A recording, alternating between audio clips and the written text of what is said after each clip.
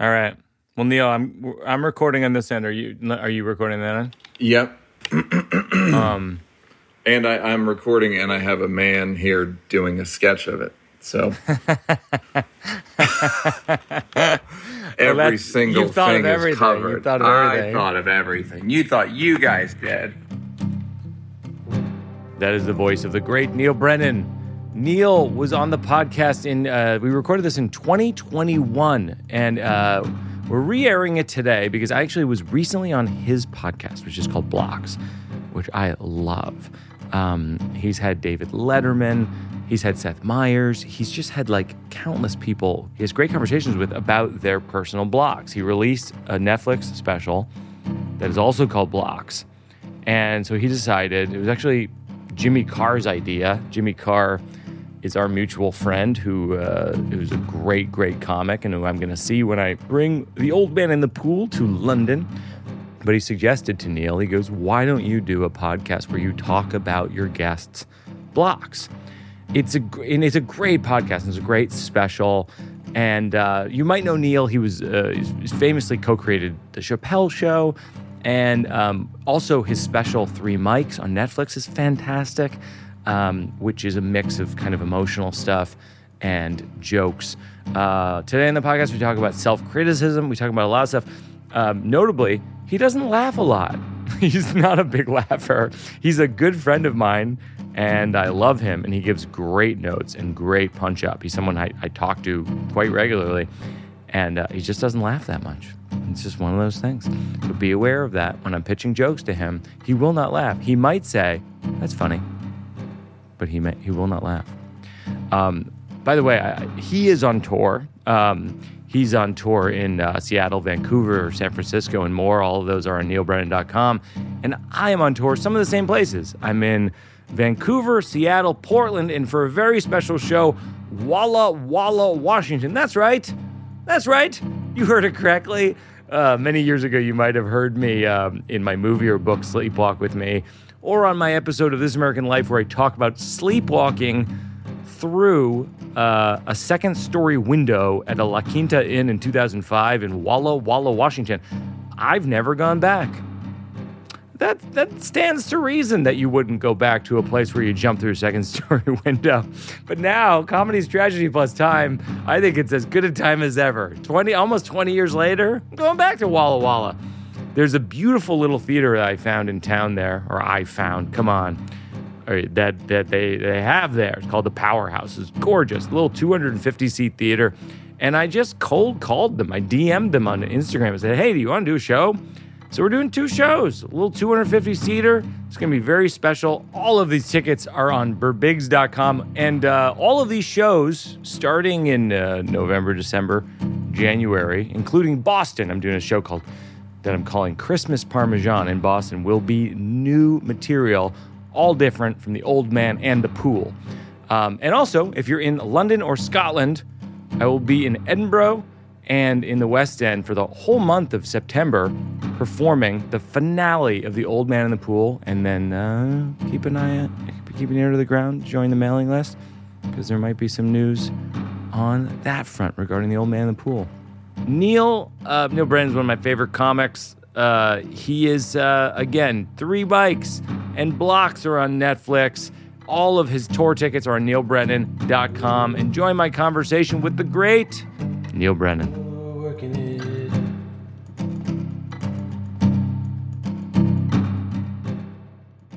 It's funny, I'd never listened to 3 Mics, which was your hit Netflix special that I saw in the theater because we were doing the show at the same time when I was doing Thank God for Jokes.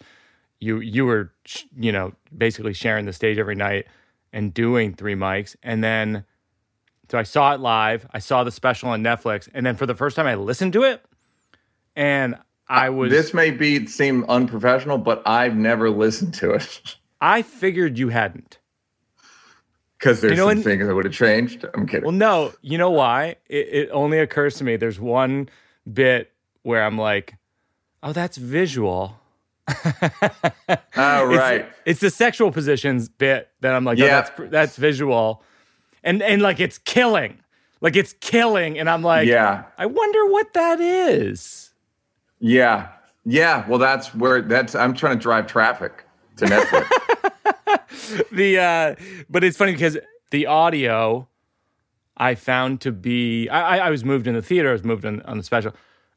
The audio I found completely moving, and I found myself simultaneously like moved and envious and in admiration of your work, that you're able to do this thing, which is it's joke after joke after joke, and they're so strong, and you're very lightly threading a narrative through it all about your dad.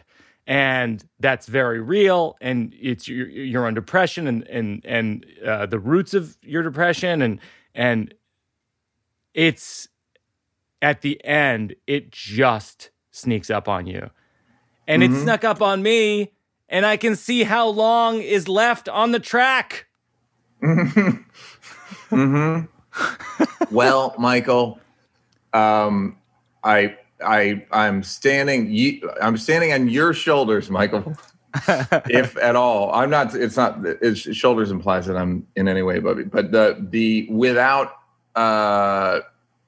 my girlfriend's boyfriend, none of this is possible.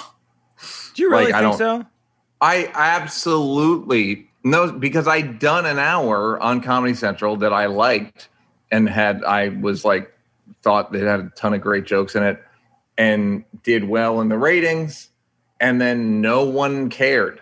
Wow. And I was like, I'm not going to glibly stand on stage again for an hour. Oh my gosh. Like I cannot do that again, because it's like something about me, people just don't, I don't know. It just didn't resonate. It didn't resonate is probably the wrong word, but I didn't think that it was valuable, or other people didn't think it was valuable. So I was kind of thinking of a different thing to do and saw that, or maybe I'd already seen it and was thinking like, I wonder if I could do like a show with a bit of a dramatic thrust, or at least a through line. And, wow.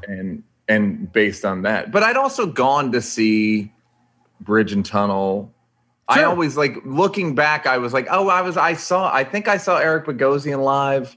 Like I was always kind of keeping up with like the New York one person show. Yeah. Scene, which isn't really a scene. It's like one or two people a year. Yeah, exactly. But yeah, no, same. Yeah, I was watching solo shows for years. I saw Bridge and Tunnel as well. And then I wrote Sleepwalk with Me for similar reasons, where I was like, I think I could make more of an impact with something that landed somewhere emotional. Yeah, and it's like, as I'm sure it is, like it's kind of a marketing decision in a weird way. Like, not like it's craven, but you kind of go, well, what's a better use of my talent? You know, it's like when people do pilots, it kind of comes down to like, is this the best use of you? Right. Because you're a film director, TV director, film writer, TV writer. You have all of the component parts, and you're a stand-up comedian. You have all the component parts of creating something that is greater than the sum of its parts. You have all those facilities. And so ostensibly, yes. You just made a decision. You're like, well, I'm just going to put it all together. Yeah. And it is like, and it's not even as capitalist as like, I got something that they don't got. I can write narratives. It's just that's kind of popular, but I was never going to beat, whoever you want to put in the list of like crushers who do arenas. Yeah. There are guys that are better at talking glibly for an hour than me. So why would I even bother playing that game? Like when I'm just going to come in, at best, I'm going to come in 25th. That's fascinating. Whereas because in one man show world, or one person show world, I can come into the top 10 or top 5. It's you, me, and Hannah Gadsby. Yeah. So so that was my thinking with that. But it was and I told Rock to watch your special, and Like, yeah, that was like the nicest thing anyone's ever done for me. You convinced Chris Rock to watch my special, then he called me. Yeah. And it was like literally one of the greatest days of my life. You won a radio contest. It was as though I won a radio contest because you literally told him for like 3 years. Yeah. Like, I'm telling you, watch this. And then you didn't. And it's one of those things when you tell someone to watch something, you have to, do you ask them if they watched it? Do you be annoying about it? Yeah. Like, hey, where are we with that thing I told you? Like, it becomes like their job. And then they start ducking you because they didn't watch it, whatever. But I told him for a long time. And then that was, I think, influenced his tambourine special. It's funny because it's like, there's this great, when I was researching you, you're my friend, and then I'm researching you, like it's bizarre. Yeah, creepy. Yeah. Like what don't I know about Neal? No, but you ever listen to people's interviews that you're friends with? Sometimes you're like, oh, I didn't know that. No, of course, yeah. Mine was that there's this Hollywood Reporter article from like 2019 about how it calls you like the Hollywood comedy whisperer. Because you're like the most thanked comedian by like Chris Rock, Dave Chappelle, Michelle Wolf, John Mulaney, Amy Schumer, etc. Myself, and it's just I found it funny because I don't find that you whisper that often. Well, I'm opposed to whispering. It doesn't. You can't get a point across whispering. I used to whisper. I will say about whispering. And this is a directing thing. If I have to give someone a direction on set, I will try to whisper. Oh, that's interesting. Because I think it's rude. If I'm directing a scene, if you're directing a scene, an actor does something, and I yell a little more sad, then they feel they're on the hook with the whole crew.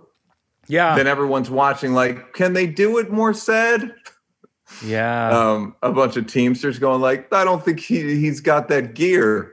So I do try to actually whisper. And I remember the first time I was doing auditions with somebody that I'd never worked with before, and I went and whispered in an auditioner's ear. They were like, you have to tell us what you said. That's funny. And I was like, oh, okay. I told him that it's like, I don't know, just see if it's better or not. Because I just think it puts the people on spot and it becomes this weird power thing. What's the best note that you've ever gotten on your solo performance? I remember Rock saying, you're speaking of the Rock, Dwayne Johnson? Dwayne Johnson. Chris the Rock. Rock told me that if you're with 3 mics, I'm in these little areas. And he was like, once you're in that area, even when you're doing stand-up, if you're walking, you cannot leave your area. Yeah, that's super smart. Which is kind of obvious or something, but a good note. And then Dave Chappelle gave me a good note for the overall thing. He saw like the second time I did it or something when it was pretty embryonic. And he said, there was a point where I at the beginning, I identified each mic. I'm going to do this. I'm going to do this. I'm going to do this. Yes. And then he was like, just do it. Oh my gosh. Don't tell people. I gotta say, I saw a version where you call out the mics. And then when I listened to the audio today, you took that out. And I thought, that is so damn smart that he pulled that out. Yeah. Dave Chappelle, I feel like that guy, he's going to go places, right? Finally. Well, no, that's the thing about Dave that people would never know. It's like, yeah, he's an incredible speaker, but it's also like philosophy of filmmaking, television, any kind of theatrical. He's like, Chappelle had a fix for, what was the Tom Hanks movie? He had a fix for The Road to Perdition. That's hilarious. That if they'd done it, would have made the movie twice as good. Wow. Yeah, and it's like one of those things where it's like, well, yeah, he's just he's a Martian. I remember seeing Road to Perdition in the theater because there's this monologue that the actor gives where he goes to Tom Hanks, who I think plays his son, goes like, or a son figure. He goes, "It's the life we choose. It's the life we live." And it always stuck with me because I always think of comics as that way, as like we're on the road. We have these really unorthodox hours. We work on the weekends and everybody else is off on the weekends. Correct. So we're working at night. We eat on the run. Like we don't almost none of it lines up with most people. Completely. And I always think of that monologue, which is, I think, Paul Newman. Am I getting that right? Yeah, he's in it. Yeah. Yeah. I'll tell you Chappelle's fix real quick, which is, you know how Tom Hanks comes in at the end and then there's a killer behind him? Yeah. Chappelle's fix was put Tom Hanks entering about a third of the way into the movie. Oh, that's nice. And then reveal the killer at the end. Oh, that's really nice. Which is just like punchline shit, but like, yep, I'm sure no one pitched it. That's fascinating. When you co-created Chappelle's Show with Dave, was it like Simon and Garfunkel-y, or was it like, I mean, I'm trying to think of a better analogy. Was it like two very different voices combining to create one thing, or do you think that you shared a brain sort of thing? I think closer to the second, meaning like there were very few things that we were in disagreement on. In terms of, I mean, the joke I would make is like, if I don't like an idea, it's probably not going to get on the show. If Dave doesn't like it, it's definitely not. Yeah, because he, for the most part, there's a thing that I used to say, which is Tom York from Radiohead said that he once said that Radiohead is the United Nations and he's the United States. Oh, that's hilarious. That's a great one. Yeah, but it's also the guy jumping out of the plane is the only guy. It's like, yeah, I'm not gonna, it's like Seth Meyers always says, like he learned at SNL. Like if somebody don't want to do it, you can't make someone do it. No, that's a huge thing. Like, no, I'm telling you this will work. No, I mean that's the whole thing. It's almost directing is like that in general. It's almost like you're a therapist for your patient, which is the actor in some ways, because you're trying to get them to arrive at the revelation that you hope they arrive at, because that's the gold on screen. Yeah, it's hard to plan it. Yeah, because it's also like if they already are there, then you don't have to direct them. Yeah, you know what I mean. But you also know most of directing is like faster. Go faster. Yeah, literally go faster. Hey, favor your left. Mm-hmm. It's like a lot of it's just physical shit and not so much like emotional. It's like 20% that, but 80% like, hey, with this doorknob sticks. Completely. So when you come in, you got to slam it. Well, it's funny because like I was talking to Keegan-Michael Key the other day, who called me, and by the time this airs, people will have seen it, but he called me to tell me he's hosting SNL. Oh, that's awesome. Which is exciting because it like circles back to the movie we made together where he was auditioning for SNL and gets on but he was a great, some actors, Keegan's like this. Some actors are so great to work with because they're just on the team. They're like, let's crack this together kind of thing. Right. And then some actors are kind of like, it's almost like they're a fish on the line or something. They're like fighting you. Well, yeah. And it's also like, why did you do it? Why did you decide why are we doing this project together? Yeah. Like if you don't think, what part of it did you like? Like what part of the script did you like? I also think people in comedy are good because they'll just say, tell me how to say it. Oh my gosh, yes, you're absolutely right. Which actors will never say, tell me how to say it. Whereas comedy people know, like, there are 10 ways to say this line. One is the funniest. Tell me the funniest way to say it.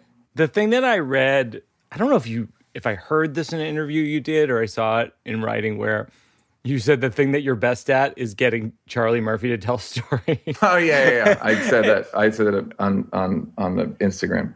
And then when I read that, I went back and watched the Charlie Murphy sketches, and I don't think I've laughed that hard in years.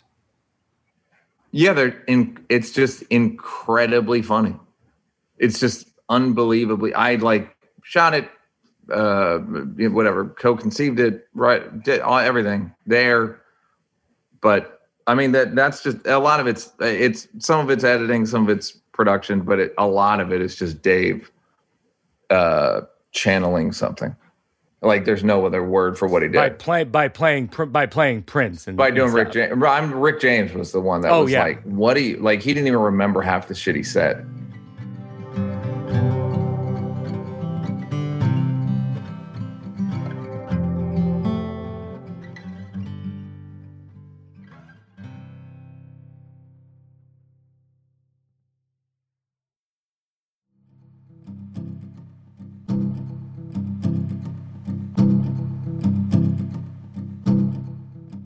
Do you have people come up to you and talk about their own depression because of Three Mics? Mm-hmm. They don't. The good thing about depressed people is they don't come up to you that much. But they'll DM the shit out of you, Mike. Yeah. A lot of DMs, like a lot of DMs.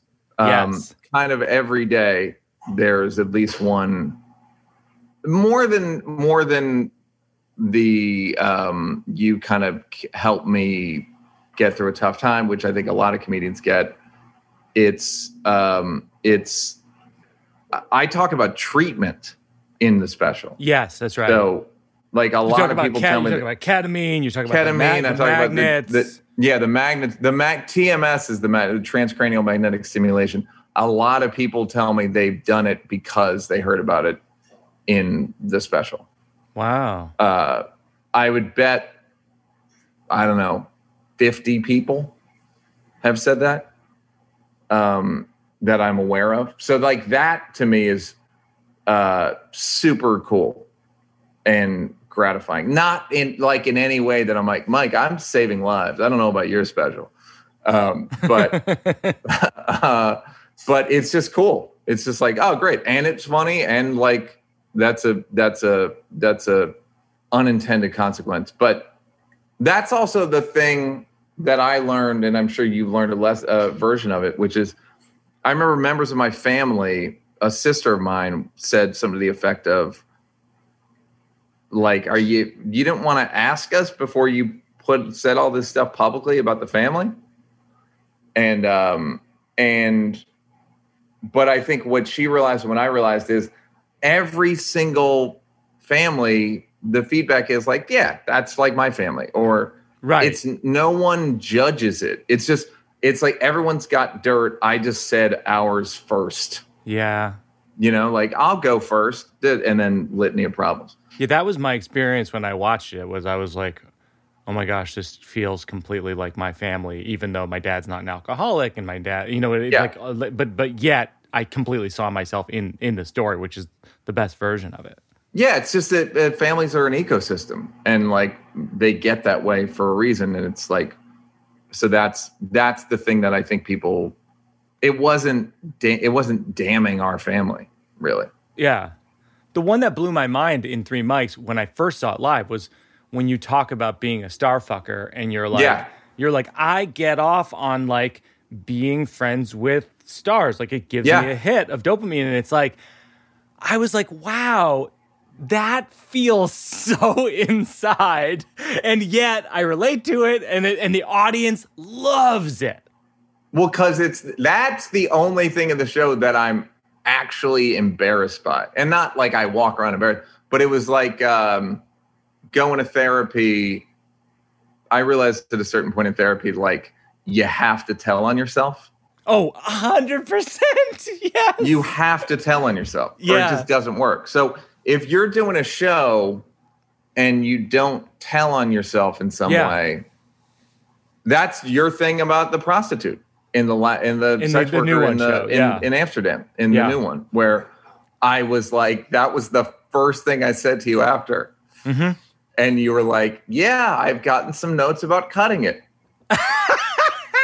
Ira Glass, my producer, thought I should cut it, and my brother Joe thought I should cut it, who are two extremely smart people who were always uncomfortable with it. And my director and Seth and I felt strongly that it's essential for the show because I think that you have to admit your flaws in order for the audience to truly see themselves in you because they're flawed. Yeah. I have a thing in my new show where I say, like, I like my dog. I don't think I love him. I don't think I love him. I like him a lot. Yeah. But I'm just not, my constitution isn't such that, like, I'm, like, he's my very good friend roommate. He's not my son or any of that shit. Right. The other thing that you said to me when you came backstage after the new one on Broadway, because you're, I would say, my most honest friend off stage, is you go, better than Thank God for Jokes, not as good as my girlfriend's boyfriend. Like, and I was like, all right, fair enough. Yeah. And do you agree with that?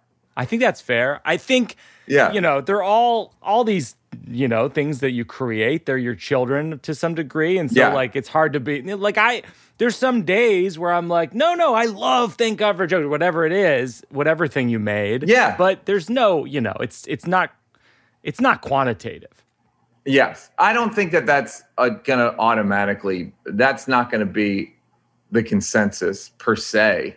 But I also think it's like, I remember seeing a Jay-Z interview or somewhere, he was on Twitter when an album came out, and somebody was like, is this your best album? He's like, no, it's probably like my fifth best. Oh my God, that's hilarious. And I just thought, like, well, I got some news for you. I own the other one, so I don't think I'm going to get this.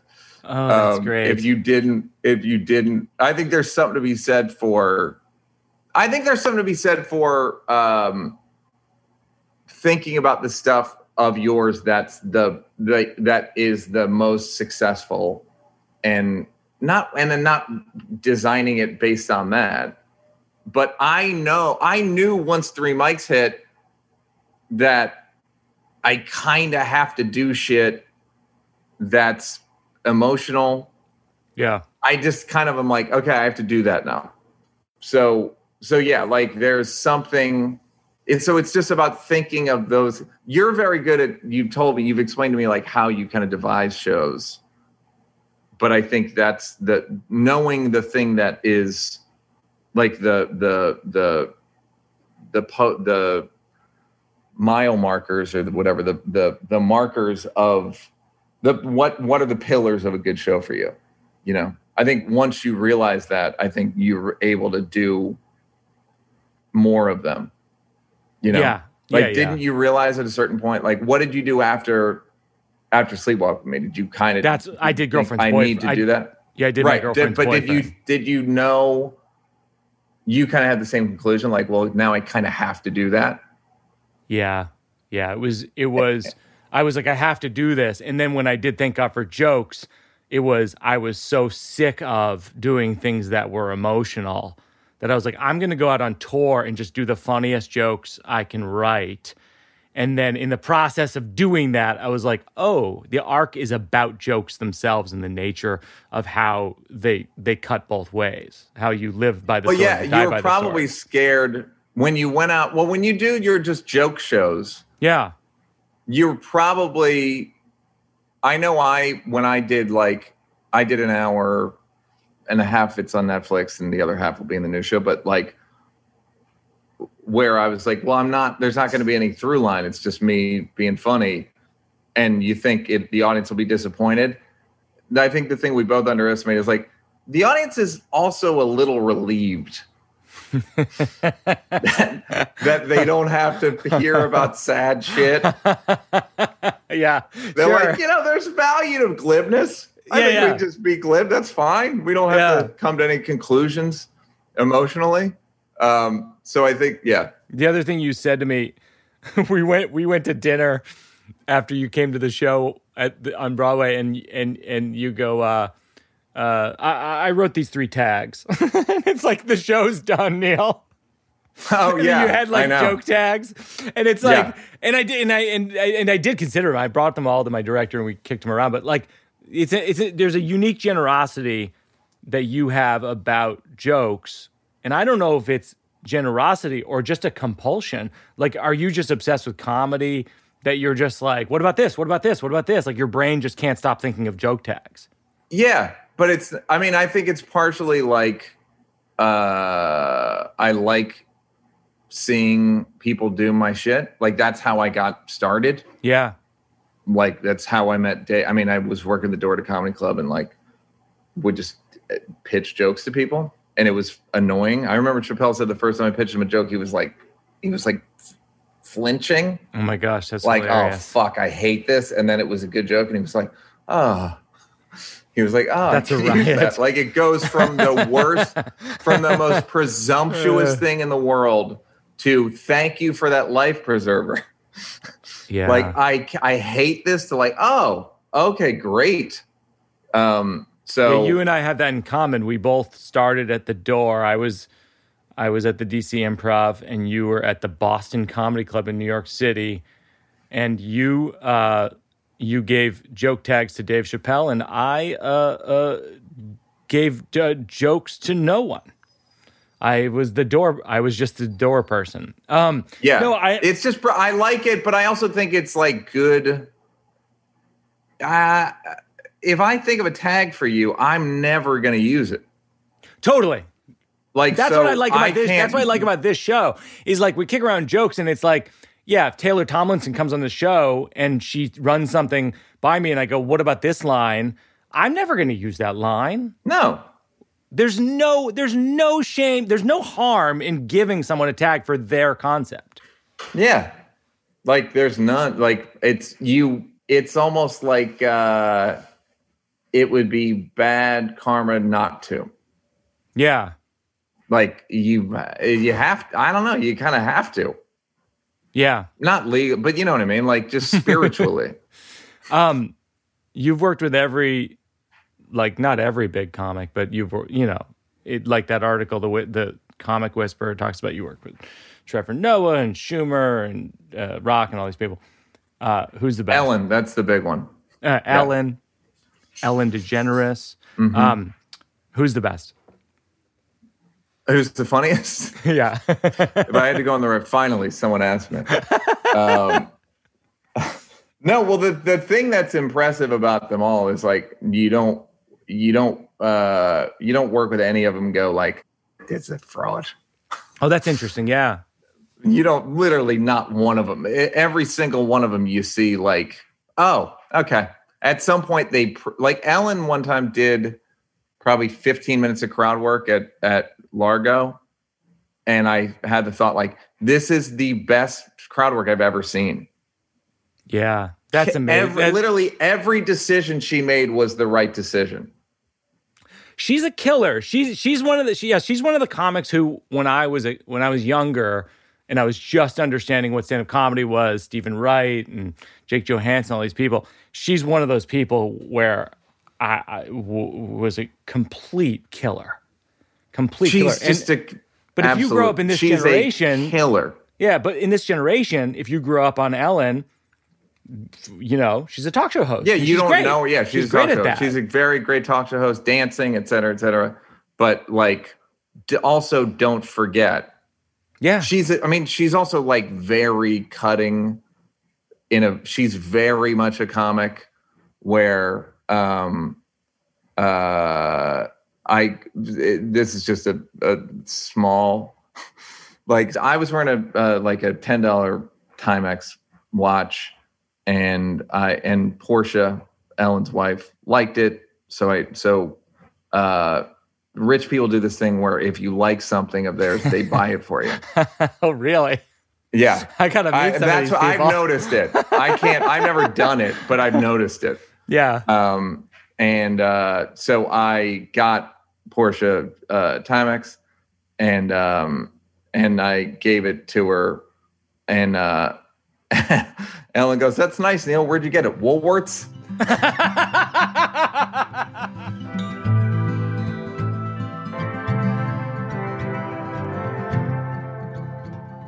So we do this thing on the show called the Slow Round, which is mostly just memories and things. Like, do you have anything that from childhood that's like you remember on a loop, but it never makes it into a show because it's not a story? Yeah, that's a very good question. And you want to talk about telling on yourself. There was a boy in my class and I murdered him. Kidding. No, I used this is like a weird. Got him. Take him away, boys. Finally, where's that buzzer? No, this is like a thing where I realized looking back that I was it's like a self-flagellation thing or like a self-harm thing where I used to like yank my own teeth out. Oh gosh. Meaning around the time that they were coming out. Okay. I would make a point of like, this Sunday I'm going to take this one out. Oh my God. It sounds like some Psycho Mulaney shit. This Sunday I'm going to take this out. No, I would pull my own. I probably pulled out, I want to say like 6 or 8 teeth, and they like all of them before they were ready to come out. They none of them, all of them were loose. I'll say that for myself, but there was something weirdly self-immolation-y about it that looking back, I now recognize. But the thing about childhood is like, you don't know what's, your character and what's just kids are fucking weird. Were you embarrassed of it? No. Yeah. It was a bit of it was like, I can take the pain. I remember that. I remember it being like a Rambo in the movie Rambo First Blood. He like did his own stitches. Yeah. Being like, yeah, I'd fucking take it. I don't even know if I'd seen Rambo, but there was just, it's like the sports thing of like, of these guys are tough and gritty and all that stuff. It's funny. I think that's part of the reason why Three Mics works so well is because it's such an unexpected turn from your stage persona, which is so, I would say it's tough. Like I would say like your comedy is edgy. And then, towards the end, it starts, reversing the audience where you go, oh shit, like Neal is a real person, like with really deep emotions and feelings. Yeah, I would think the part of the reason I did it, which I should have mentioned earlier, was like, it was a marketing's the wrong word, but like a backward thinking idea of like, why it's working with all these amazing comedians, and then also just like a lot of my peers are more charismatic than me. Just like we know a lot of charisma machines. Yeah. And kind of explaining why I'm not that. Yeah. Yeah. Was the kind of the point of Three Mics is like, well, I got a lot of shit inside. Yeah. That is kind of blocking it from the charisma's in there, but it's a little stopped up. Do you remember a period in your life where you were an inauthentic version of yourself? Yeah. Well, there's, when Chappelle Show ended and then between Chappelle Show and Three Mics, I was kind of like a little lost. Yeah. I just wasn't sure, even because, stand-up takes 8 to 10 years to really know what you're doing. Yeah. For most people. But most people start when they're 20. Yeah. But I started at 33. So I was kind of weird. I look back on that period and I'm like, poor guy. I had to cycle through a lot of bad ideas. Not bad ideas, but just bad values or something. Because, like, what do you think the persona was in that, inauthentic? Not even the persona. It wasn't. It was just like, what do I was kind of like, there was like my life before Chappelle's show, and it was like very, very small. And like, I didn't have very many friends, and me and Dave were like, I just had a couple friends. I would just take, lived in New York, and would just take like 3 to 4 hour walks every night. And, but didn't have like any kind of community. But what was inauthentic? What was inauthentic when you like were in that period of your life? Like, well, but I was like in my 30s, so it was like, it's just, I couldn't decide exactly who. It's like, am I like a hot shot, or am I like like I have a Prius? Yeah, but I just wasn't sure which way to go. You know what's fucked up, and I had this written down in my notes to not even talk to, like, as a premise. Yeah. But I wrote down, I'm 47 and still trying to find out what I'm like. That's a good premise. Where I'm like, hey, what am I like? Like, kind of every interaction with people is like, hey, what am I like? Am I what? And it's embarrassing that it may never stop. And I don't know if it's a comedy thing or if it's a human thing, where even friendships are like, it's like proofreading your own behavior with somebody. We're like, am I an asshole? I'm 80. Hey, I'm 80 years old. Am I an asshole for this? Like, you will still wonder if you're an asshole. Oh, that's so funny. That's the great mystery of life. Like, what? Huh? No, I think my version of that is, what do I like to do? Oh, fuck, nothing. Let me answer that for you. Not much. Yeah. Like, I so often, when I'm not working and sprinting around figuring out, going from Cincinnati to Chicago to Milwaukee and then back home to be with my wife and daughter, like I get home and I'm like, wait, what do I like to do? Yeah. Well, there's also when you realize, like, well, I like to read books. All the books are about the job. That's funny. All the documentaries are about you're watching for like research. You're watching movies. The Comedy Store documentary. Yeah, it's like, it's not exactly opposition research, but it's definitely, I don't know. It's not exactly leisure. Right. You're reading the biography of Mike Nichols. It's not exactly leisure. No, you're not. That's not like, oh, I'm not even in show business. I'm a plumber. I'm just drawn to the guy who directed The Graduate. I'm just curious about him. Yeah. Like, you're not, it's all kind of in the service, which is another thing that's kind of weirdly isolating about the job. Oh my gosh, yeah. Which is why I like that you're so collaborative as a person. And I feel like you and I have that in common, which is like, yeah, we know it's a solo art, but also the more fun aspects are where it becomes like a team sport. I think the fun,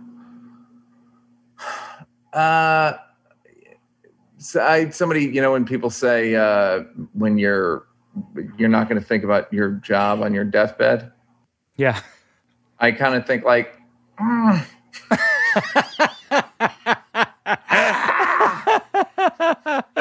it's a pretty cool job. I had really defining. That's very funny. I had a similar premise recently, which is people say life isn't a competition, but okay, what is it then?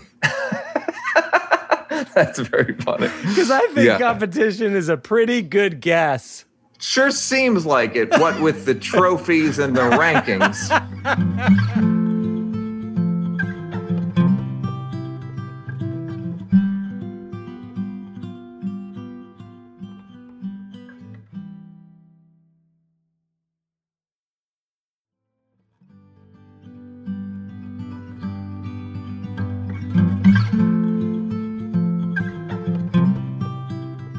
What else do you have in the notebook right now?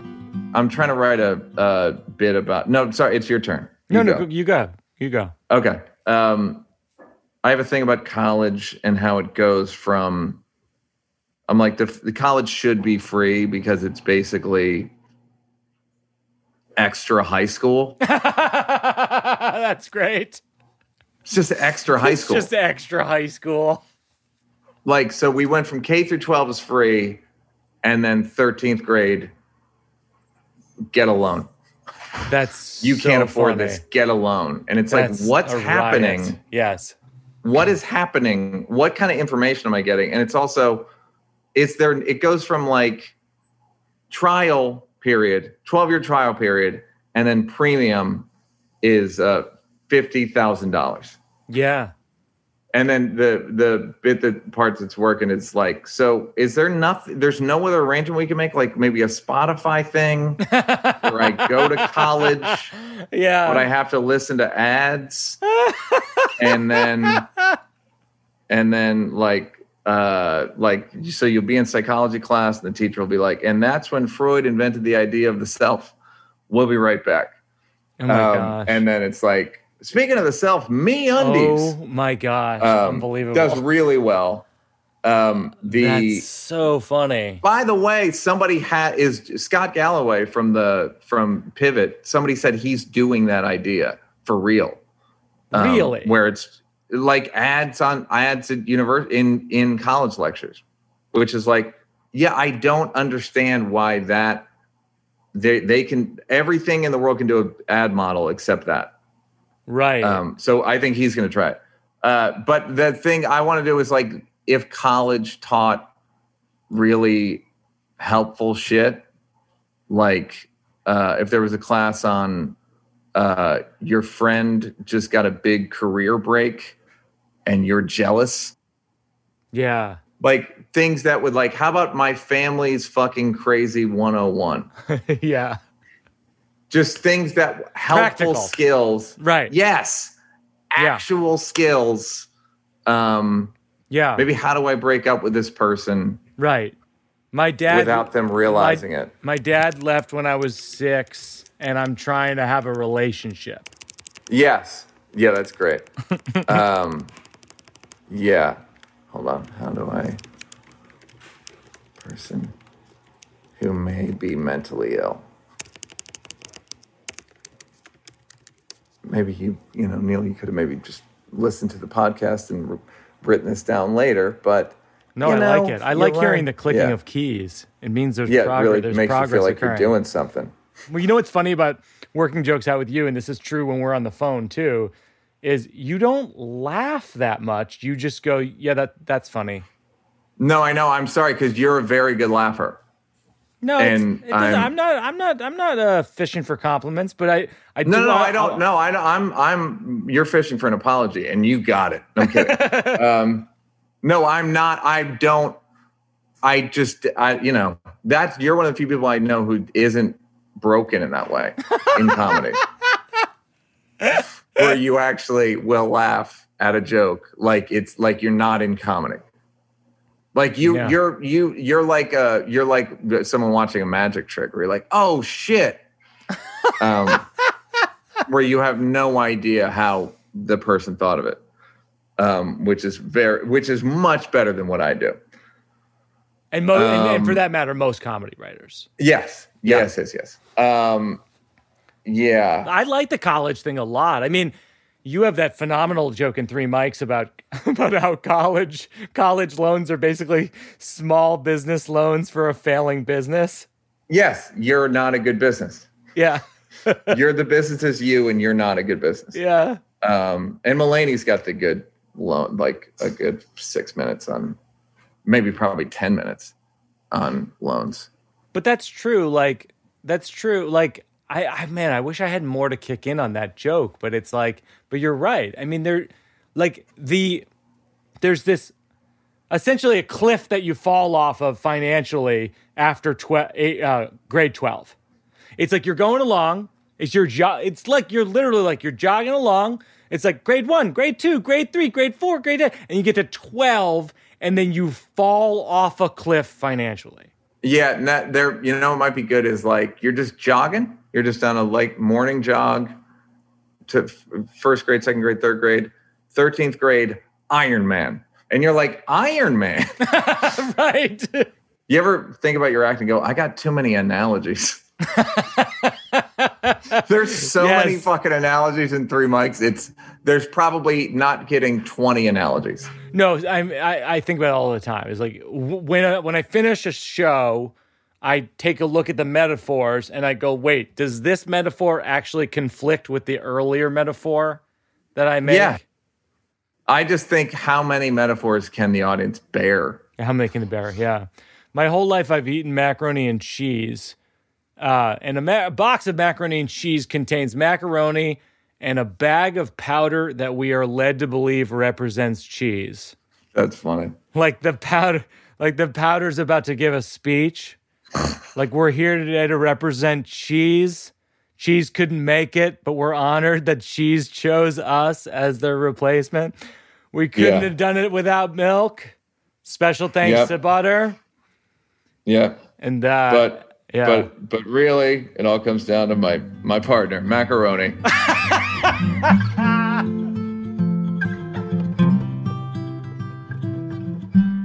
Do you want to do one more and I'll do one more? You can go. You want me to go? Yeah. Well, this is you're okay. I feel like you might have something on this, which is I apologize a lot, but it's never a slam dunk. It's more like a fadeaway jumper. Like sometimes people don't even know it happened. That's funny. It's like, sorry. Like I do the physical, like, sorry, you know. It's almost like it's like the sorry's just any sentence you say, the sorry's just implied. The sorries are on the house or something. Right. What do you feel sorry about? What do you find yourself most, if there was a pie chart of things you apologize for? I feel like I'm all like, it's like leaving a party early. Like, sorry, we have a babysitter, and it's, you know, and that's what I mean by fadeaway jumper. It's always just like, it's always like, sorry, we got the sitter, the Uber, and we gotta go to the thing. Yeah. My parents are coming in the morning, and early, late, early, just keywords, late, early, run, Uber, strike, just anything you've heard that could possibly explain I just had a thought, which is like I don't even want to say this a lot, but it's like at a certain point, your kid's going to be 20 and you're going to be like, I got to take my kid to he's training, like running out of excuses. Like my son, isn't your son a lawyer? Yeah, buddy. That's very funny. Overusing your child as an excuse for not doing things. Yeah. My kid is a practice chaperone. I like that. That's fun. The idea of keywords is funny too. Because no one just like chaperone. Right. I think what you're saying is funnier than what my premise is, which is that I don't even say the word sorry. It's just that I have these bullet points of words that feel like sorry. Yeah. You know, like cut my coat. The keys are gone. You know, dry cleaner. Early. Because at a certain point, it's people know, especially it's like people know you're lying. Right. So it's like, do we need to, how much of this charade do you want me to do? It's almost like that could be the setup where you don't even pretend anymore. You just give keywords of other people's excuses you've heard over the years. Right. You're like medical. Grandmother. Medical, parking, car, early, late. Uncle Bill's, I something. Yeah. I think that's good. That's actually, I like that better than my premise, actually, which the idea of just like throwing out keywords in an apologetic tone all the time. Yeah. And just that's how you leave parties now? I wonder if I'll ever reach a point where I'm not apologizing all the time. I feel like that's one of my goals in life. Yeah, that's one of the advantages of being old. Is you just go, yeah. Yeah, I don't, and people kind of fill it in for you. You think, yeah. And they go old, sickly, dying soon. Always been this way. That's how they used to do it. Yeah. The assumptions of like why. And it's also kind of you're like a commanding officer when you're older, socially. Yeah. You can just get away with shit because you've seen it all. Yeah. Like you just be like, this is my 1500th party. Right. And I don't, as you can imagine, the appeal's worn off. Yeah. So I'm leaving. I have a not a similar. I've been a lot of my shit's about being a white liberal man. Yeah. And I have a bit now where I do a thing where I'm like, women have all the power in relationships, like men can't say anything. And then I'm like, actually, it's not just, it's liberal white men can't say anything, have no power in a relationship. Like, as a liberal white man, I have to go to protests against myself. Oh, that's where a good like joke. I just have to go and like, where is that? Like when the George Floyd protest happened, I was like, where's my sign from the Women's March? Right. Ah, yes. White men are the problem. And then I have to go and fucking, I'm the worst. But conservatives don't have that issue. No, they're still sexist. It's like baked in that they're sexist. They're in the misogyny bubble. The funniest part of the joke is I say, like, women, you might have it might be an uphill climb, because I was at the Women's March in 2017, and it's me and just a bunch of other 150-pound boyfriends. Oh my God. and I look over at a guy, and he's holding a sign that says, "This is what a feminist looks like," with an arrow pointed at him. And he and I made eye contact, and he went, he just shook his head at me like, don't worry about it. That part fucking crushes. Oh, that's very funny. I realized it was a visual joke on a audio podcast. A huge problem. I think the protesting yourself thing is also very fertile for like an analogy. Because it's very fertile for like, it's like for like if you were it's like if you were playing basketball, you know, and then you score a few for the other team too. Yeah, it's like it's counter to, I mean, human equality that's not what capitalism is for.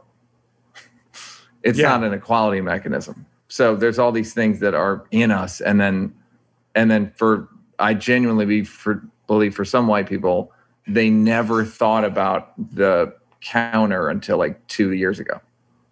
The counter? Like, wait, what? The counter of like, wait, this is not income inequality. Why shouldn't there be? I went to good school. Yeah, but the reason you went to good school is because the education system's rigged. And what? Huh?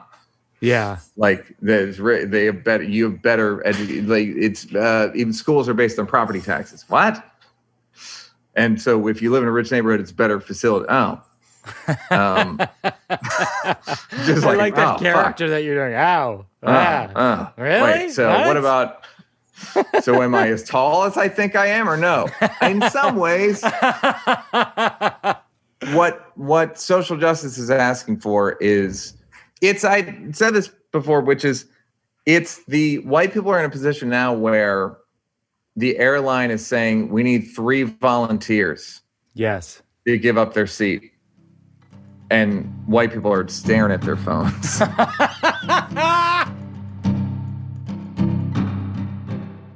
So the final thing we do is called Working It Out for a Cause. And if you have a nonprofit that you think is doing a good job, I'll contribute to them and link them in the show notes.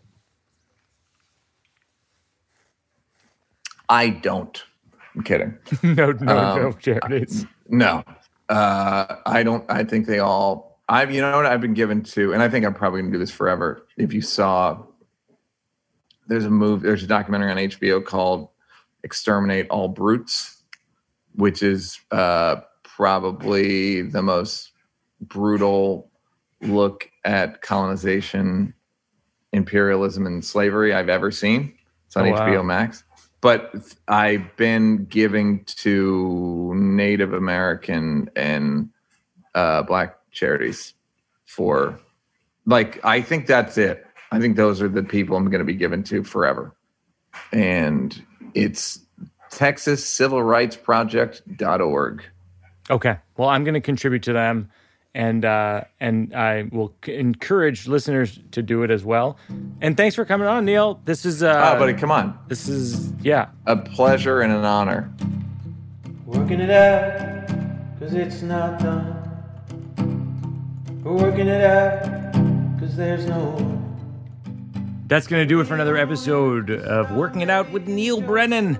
You can follow Neal on @NealBrennan on Instagram. He is he's I believe one of the great comic minds. My special thanks to Neal Brennan. Our producers of Working It Out are myself, along with Peter Salamone and Joseph Birbiglia, consulting producer Seth Barish, sound mix by Kate Belinsky, associate producer Mabel Lewis. Special thanks to Mike Consigliere, Mike Berkowitz, as well as Marissa Hurwitz and Josh Upfall. Special thanks to Jack Antonoff and Bleachers for their music.